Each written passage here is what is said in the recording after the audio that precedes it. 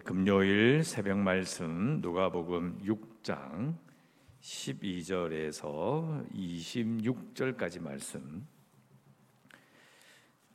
낭독해 드리겠습니다. 누가복음 6장 12절.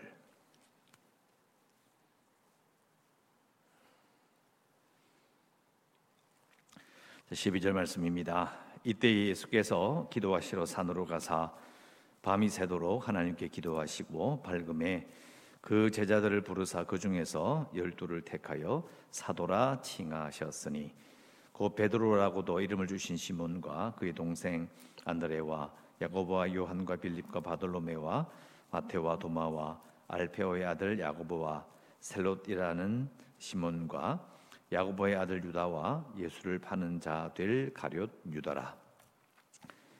예수께서 그들과 함께 내려오사 평지에 서시니 그 제자의 많은 무리와 예수님의 말씀도 듣고 병고침을 받으려고 유대 사방과 예루살렘과 두로와 시돈의 해안으로부터 온 많은 백성도 있더라. 더러운 귀신에게 고난받는 자들도 고침을 받은지라.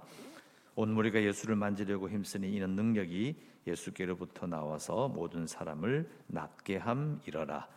예수께서 눈을 들어 제자들을 보시고 이르시되 너희 가난한 자는 복이 있나니 하나님의 나라가 너희 것이며 지금 줄인 자는 복이 있나니 너희가 배부름을 얻을 것이며 지금 우는 자는 복이 있나니 너희가 웃을 것이며 인자로 말미암아 사람들이 너희를 미워하며 멀리하고 욕하고 너희 이름을 악하다 하여 버릴 때에는 너희에게 복이 있도다. 그날에 기뻐하고 뛰놀라 하늘에서 너희 상이 큼이라. 그들의 조상들이 선지자들에게 이와 같이 하였느니라. 그러나 화 있을진저 너희 부요한 자여 너희는 너희의 위로를 이미 받았도다.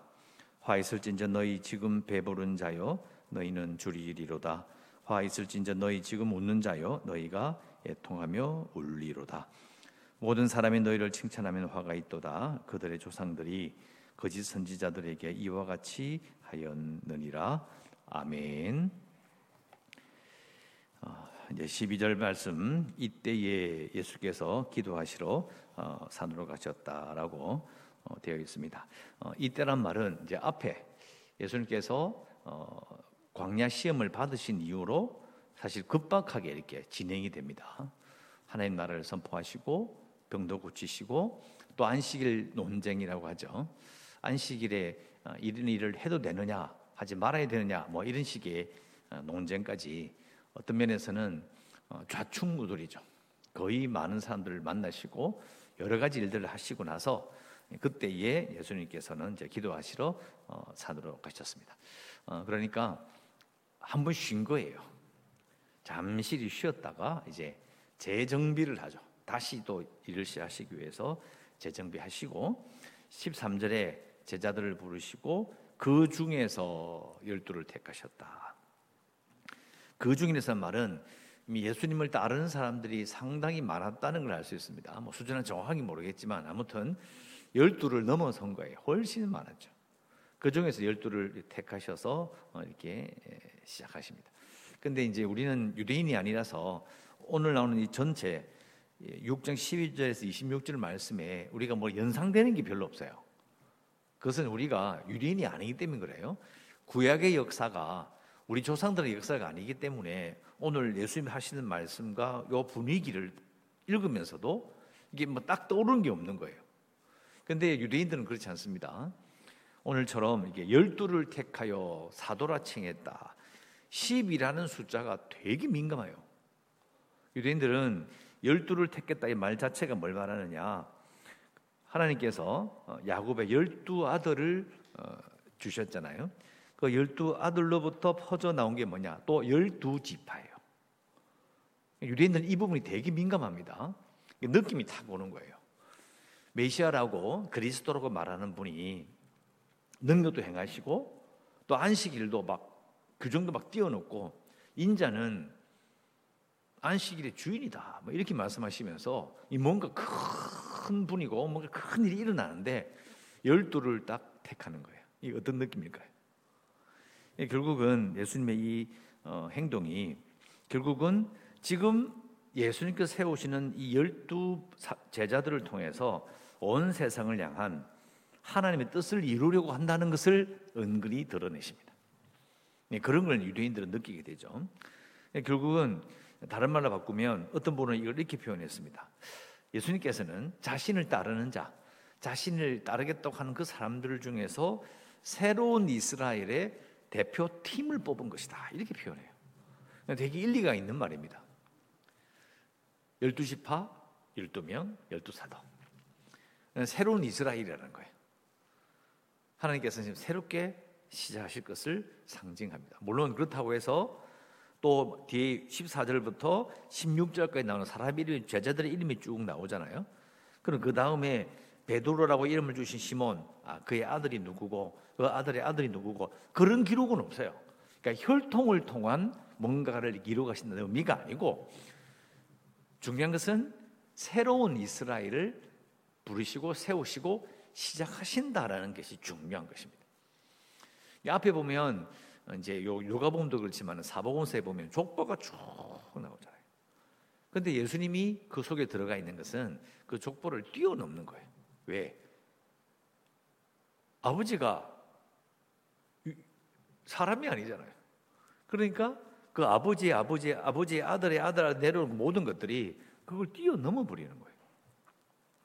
그러니까 오늘 12제자를 세우시는 이 장면은 정말 중요한 장면이 됩니다. 유대인들은 이제 그런 걸 느껴요.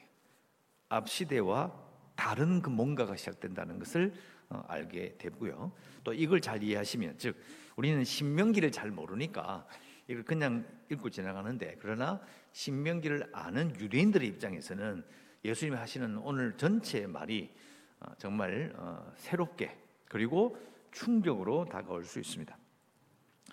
자, 17절에 예수께서 그들과 함께 내려오사, 그들이 누구냐? 이제 12사도, 이스라엘의 새로운 대표팀을 뽑고, 물론 다른 사람도 따라 내려옵니다.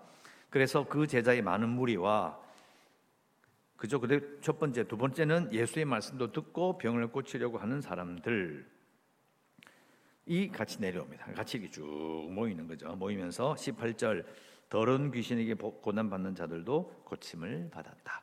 근데 잘 살펴보면 이 17절 말씀에 오는 지역을 기록하고 있어요. 유대 사방, 예루살렘, 두로, 시돈의 해안으로부터 온 많은 백성들도 있었다.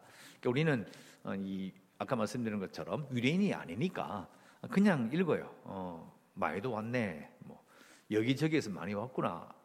그런데 12사도가 이스라엘의 새로운 대표팀이라고 생각하고 이걸 딱 읽으면 어떤 느낌인가요? 12사도를 중심으로, 물론 그 중심에는 예수님이 계시고 그 다음에 이제 확장되어서 대표팀, 그리고 제자들 12사람 외에 있었던 많은 제자들, 그리고 뭐 병교침을 받든지 뭐 하여튼 사람들 막 모여요. 큰 무리를 이룬다. 어떤 느낌이 드나요? 이게 새로운 이스라엘이 생각이 되는 거예요. 이 커지는 겁니다. 이 무리들은 결국은 앞에 예수님께서 그 오시기 직전에 누가 있었어요? 앞에 길을 예배한 자가 누구죠? 세례 요한이잖아요. 근데 세례 요한이 요단강에서 세례를 주는 의미가 뭐냐면 그것도 새로운 출애굽의 시작이에요. 요단 동편에서 세례를 받고 요단 서편으로 건너간다고 해요. 이 전부 다 구약의 그런 배경을 갖고 있기 때문에 유대인들이 이걸 읽으면 그런 느낌을 받는 거예요. 아, 이 사람들이 우리 조상 모세가 이끌었던 그 출애굽을 새롭게, 또 예수님 중심으로 모이는 사람들이 새로운 이스라엘이 될 것을 딱 느끼는 거예요. 아주 중요한 장면을 볼 수 있습니다. 그런데 잘 보면 이제 물론 조금 더 이야기하면 모이는 사람들이 변변치 않은 사람들이 대부분입니다. 12사도도 이스라엘의 새로운 대표팀도 별 그게 없고, 모이는 사람 전부 다 아픈 사람, 그냥 호기심으로 오는 사람, 귀신 들렸던 사람, 이런 사람들 전부 다 모입니다.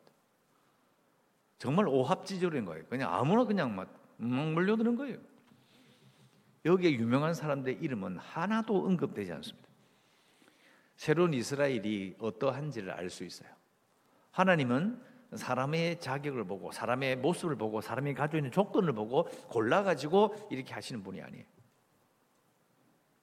그게 중요한 게 아니라 하나님께서 이끄시는 그분이 세상에 내어놓으신 분이 누구냐는 게 정말 중요한 거죠. 그래서 19절에 이제 온 무리가 예수를 만지려고 힘쓰니 이는 능력이 예수께로부터 나와서 모든 사람을 낫게 함이라. 이게 이제 막 모이던 이유를 잠시 설명하고요. 20절 중요한 장면이 나옵니다. 예수께서 눈을 들어 제자들을 보시고 이르시되 12제자들 수도 있고 또 제자들이 이제 그 중에서라는 말처럼 주위에 많은 사람이 될 수도 있습니다. 아무튼 제자들에게 말씀하시죠. 그런데 여기 나오는 너희 가난한 자는 복이 있다. 많이 들어본 거죠. 다른 복음서에 보면 이제 팔복이라고 해서 이제 복을 말씀하셔. 산에서 이렇게 설교해 주시는 그 말씀 팔복, 그죠? 그 부분과 비슷해요. 거의 똑같습니다. 똑같은데 여기는 아주 짧게 나와요. 근데 이게 이제 앞에 말씀드렸던 것처럼 이 유대인들에게 연상되는 그 장면과 또 겹쳐요.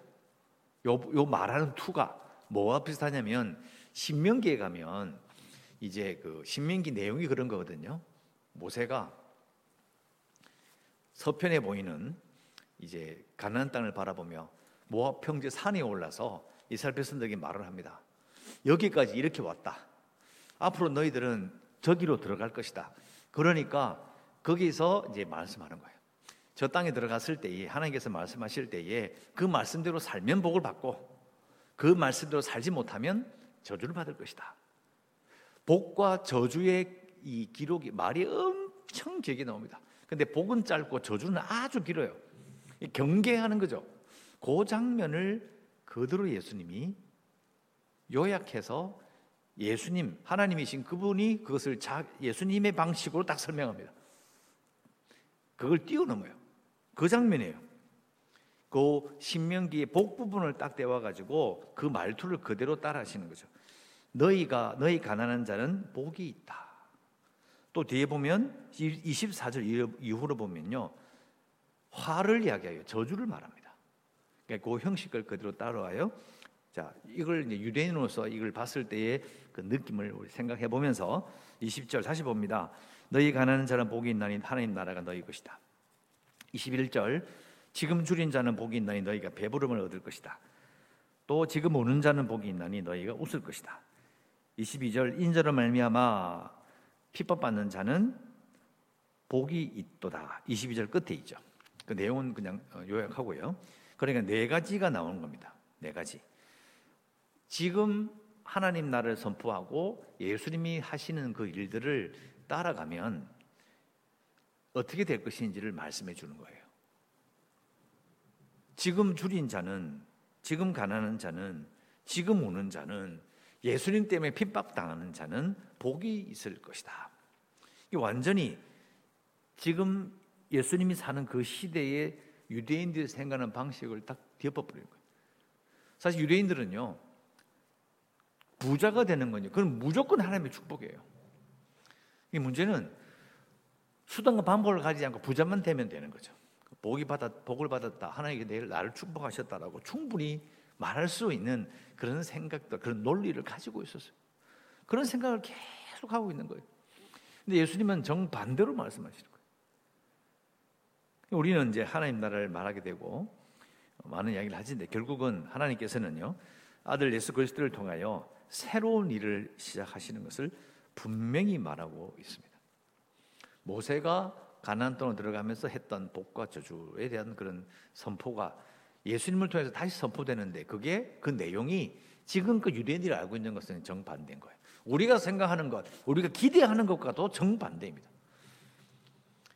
이거 이해하기 힘든 거예요. 솔직히 팔복이라고 하는 것 들어보면 그 이해하기 힘들어요. 가난한 자, 마음이 청결한 자 복이 있다. 온유한 자가 복이 있다. 땅을 차지할 것이라. 말이 안 되잖아요. 솔직히 현실적으로는 이루어질 수 없는 일들을 말씀하시죠.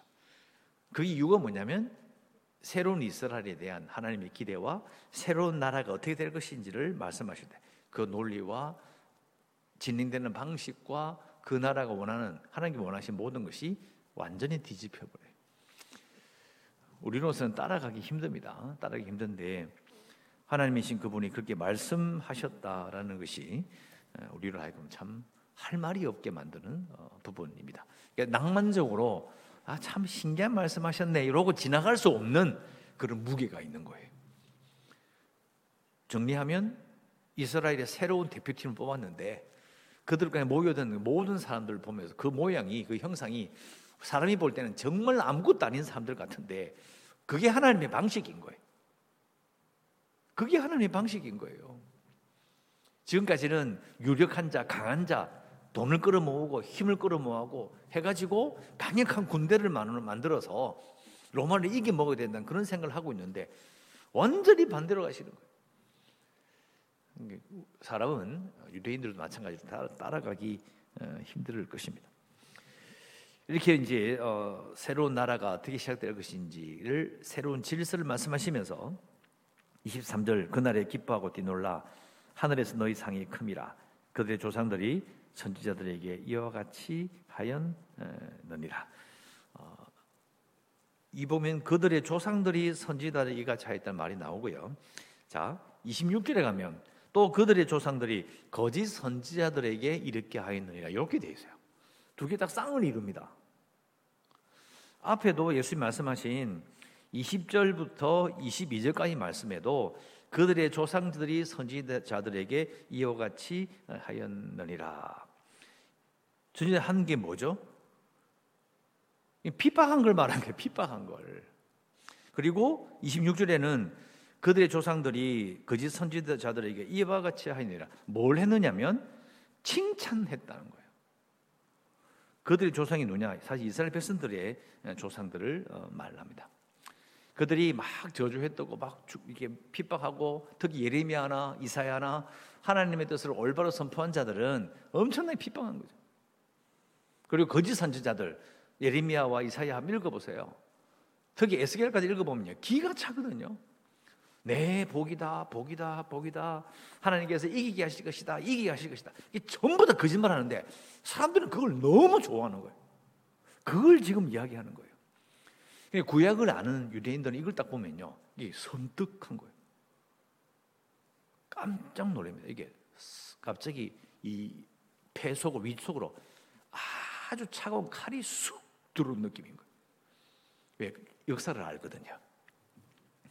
그렇기 때문에 그날에 기뻐하고 뛰놀라 이 말은 좋은 의미가 아닌 거예요. 하나님의 나라가 임할 때에 임하게 되는 하나님의 복도 있지만 심판도 있게 되는 거예요. 하늘에서 너희 상이 크다. 그들의 조상이 선지자들에게 이와 같이 하였느니라. 쌍을 이루면서 이제 선지자들의 말을 하면 그 말을 따르는 자들도 있고 그 말을 듣지 않고 들이받는 자도 있는 거거든요. 그것을 지금 쌍으로 나누어서 이렇게 표현하고 있습니다. 저는 이런 게 아주 재미있는 이야기인데 좀 딱딱하긴 하죠. 구약과 비교해 보면 좀 딱딱하긴 한데, 자, 마무리 짓겠습니다. 24절에 보면 그러나 화 있을진저 하면서 이것도 네 가지가 나오죠. 앞에도 네 가지, 복 받는 건 네 가지, 이제 저주 받는 건 네 가지.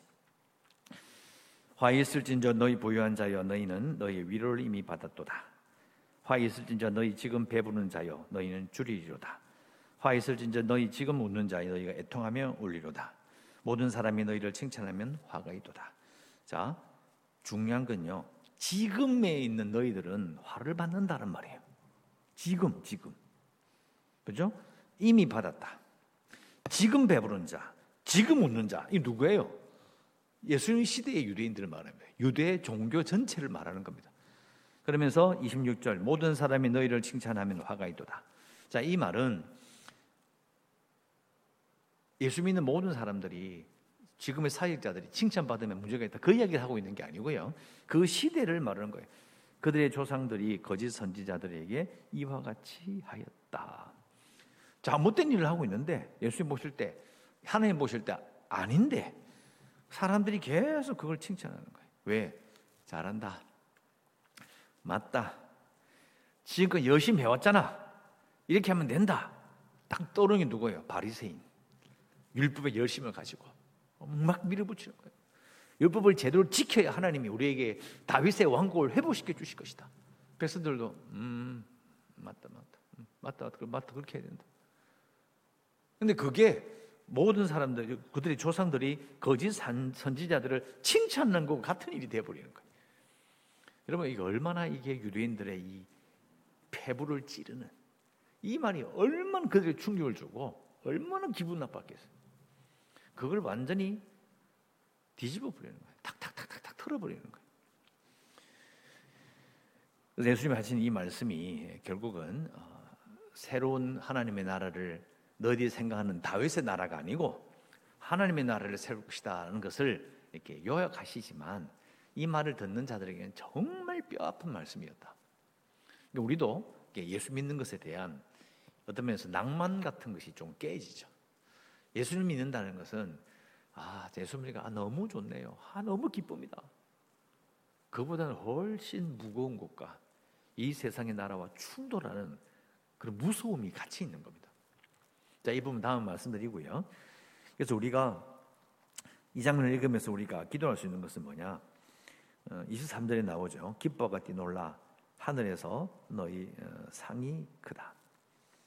물론 뒤에 이제 그들의 조상들이 선지자들에게 이와 같이 하였다라는 말과 연결돼서 쌍을 이루어서 참 무거운 말이긴 한데, 그러나 하나님의 나라가 임하게 됐을 때 또 그 나라에 들어간 자들은 기뻐하며 살아야 한다. 앞에 보면 예수님께서 잔치를 베푸시는 장면이 나오잖아요. 세리 레위와 함께 그 잔치에 참여하는 그 모습을 우리가 떠올릴 수 있는 거예요.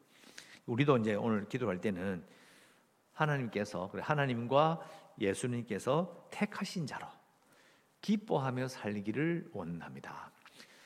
예수 믿는 것이 낭만적인 것은 아니지만 또 그러나 어떤 면에서는 또 큰 기쁨도 있는 겁니다. 온 세상이 무너져도 큰 핍박 가운데서도 하나님께서 택하신 자에게 다만 주시는 하나님이 주시는 기쁨이 있습니다. 그걸 지금 여기 23절에 말하는 겁니다. 그래서 우리는 기도할 수 있습니다. 하나님과 예수님께서 택하신 자로 기뻐하며 살기 원합니다라고 꼭 기도하시기를 바라고요. 계속해서 교회를 위해서, 코로나19 극복을 위해서 한 3월달, 4월달 되면 어지간히 또 안정이 되리라고 추정은 하지만은 그건 알 수 없는 일이라 우리가 함께 기도하며 나가야 합니다. 그리고 재개발을 위해서도 기도해 주시고, 연약한 성도들과 주일학교 아이들 또 성지를 위해서도 기도하시고, 오늘도 하나님의 은혜 가운데 살아가시기를 주의 이름으로 축원합니다. 기도하겠습니다. 하나님, 오늘도 저희들 아침 첫 시간을 주님께 드리며 예배함으로 하루를 시작합니다. 예수님께서 유대민족을 향하여 외치셨던 말씀을 읽어보며 참으로 그 무거움을, 그 두려움을 생각해 봅니다. 하지만 말씀하신 것처럼 그날에 기뻐하고 뛰놀라고 말씀하신 것처럼 하나님과 예수님께서 택하신 자로 기뻐하며 살기를 원합니다. 오늘도 하나님의 보살핌이 필요하고 은혜가 필요한 하루를 살아갑니다. 안전하게 가게 하시고 너무 어렵지 않게 해주시고 오늘도 해야 될 일 잘 감당하며 오늘 하루를 복되게 살아갈 수 있도록 하나님 우리와 함께하여 주시옵소서. 예수님의 이름으로 기도드리옵나이다. 아멘.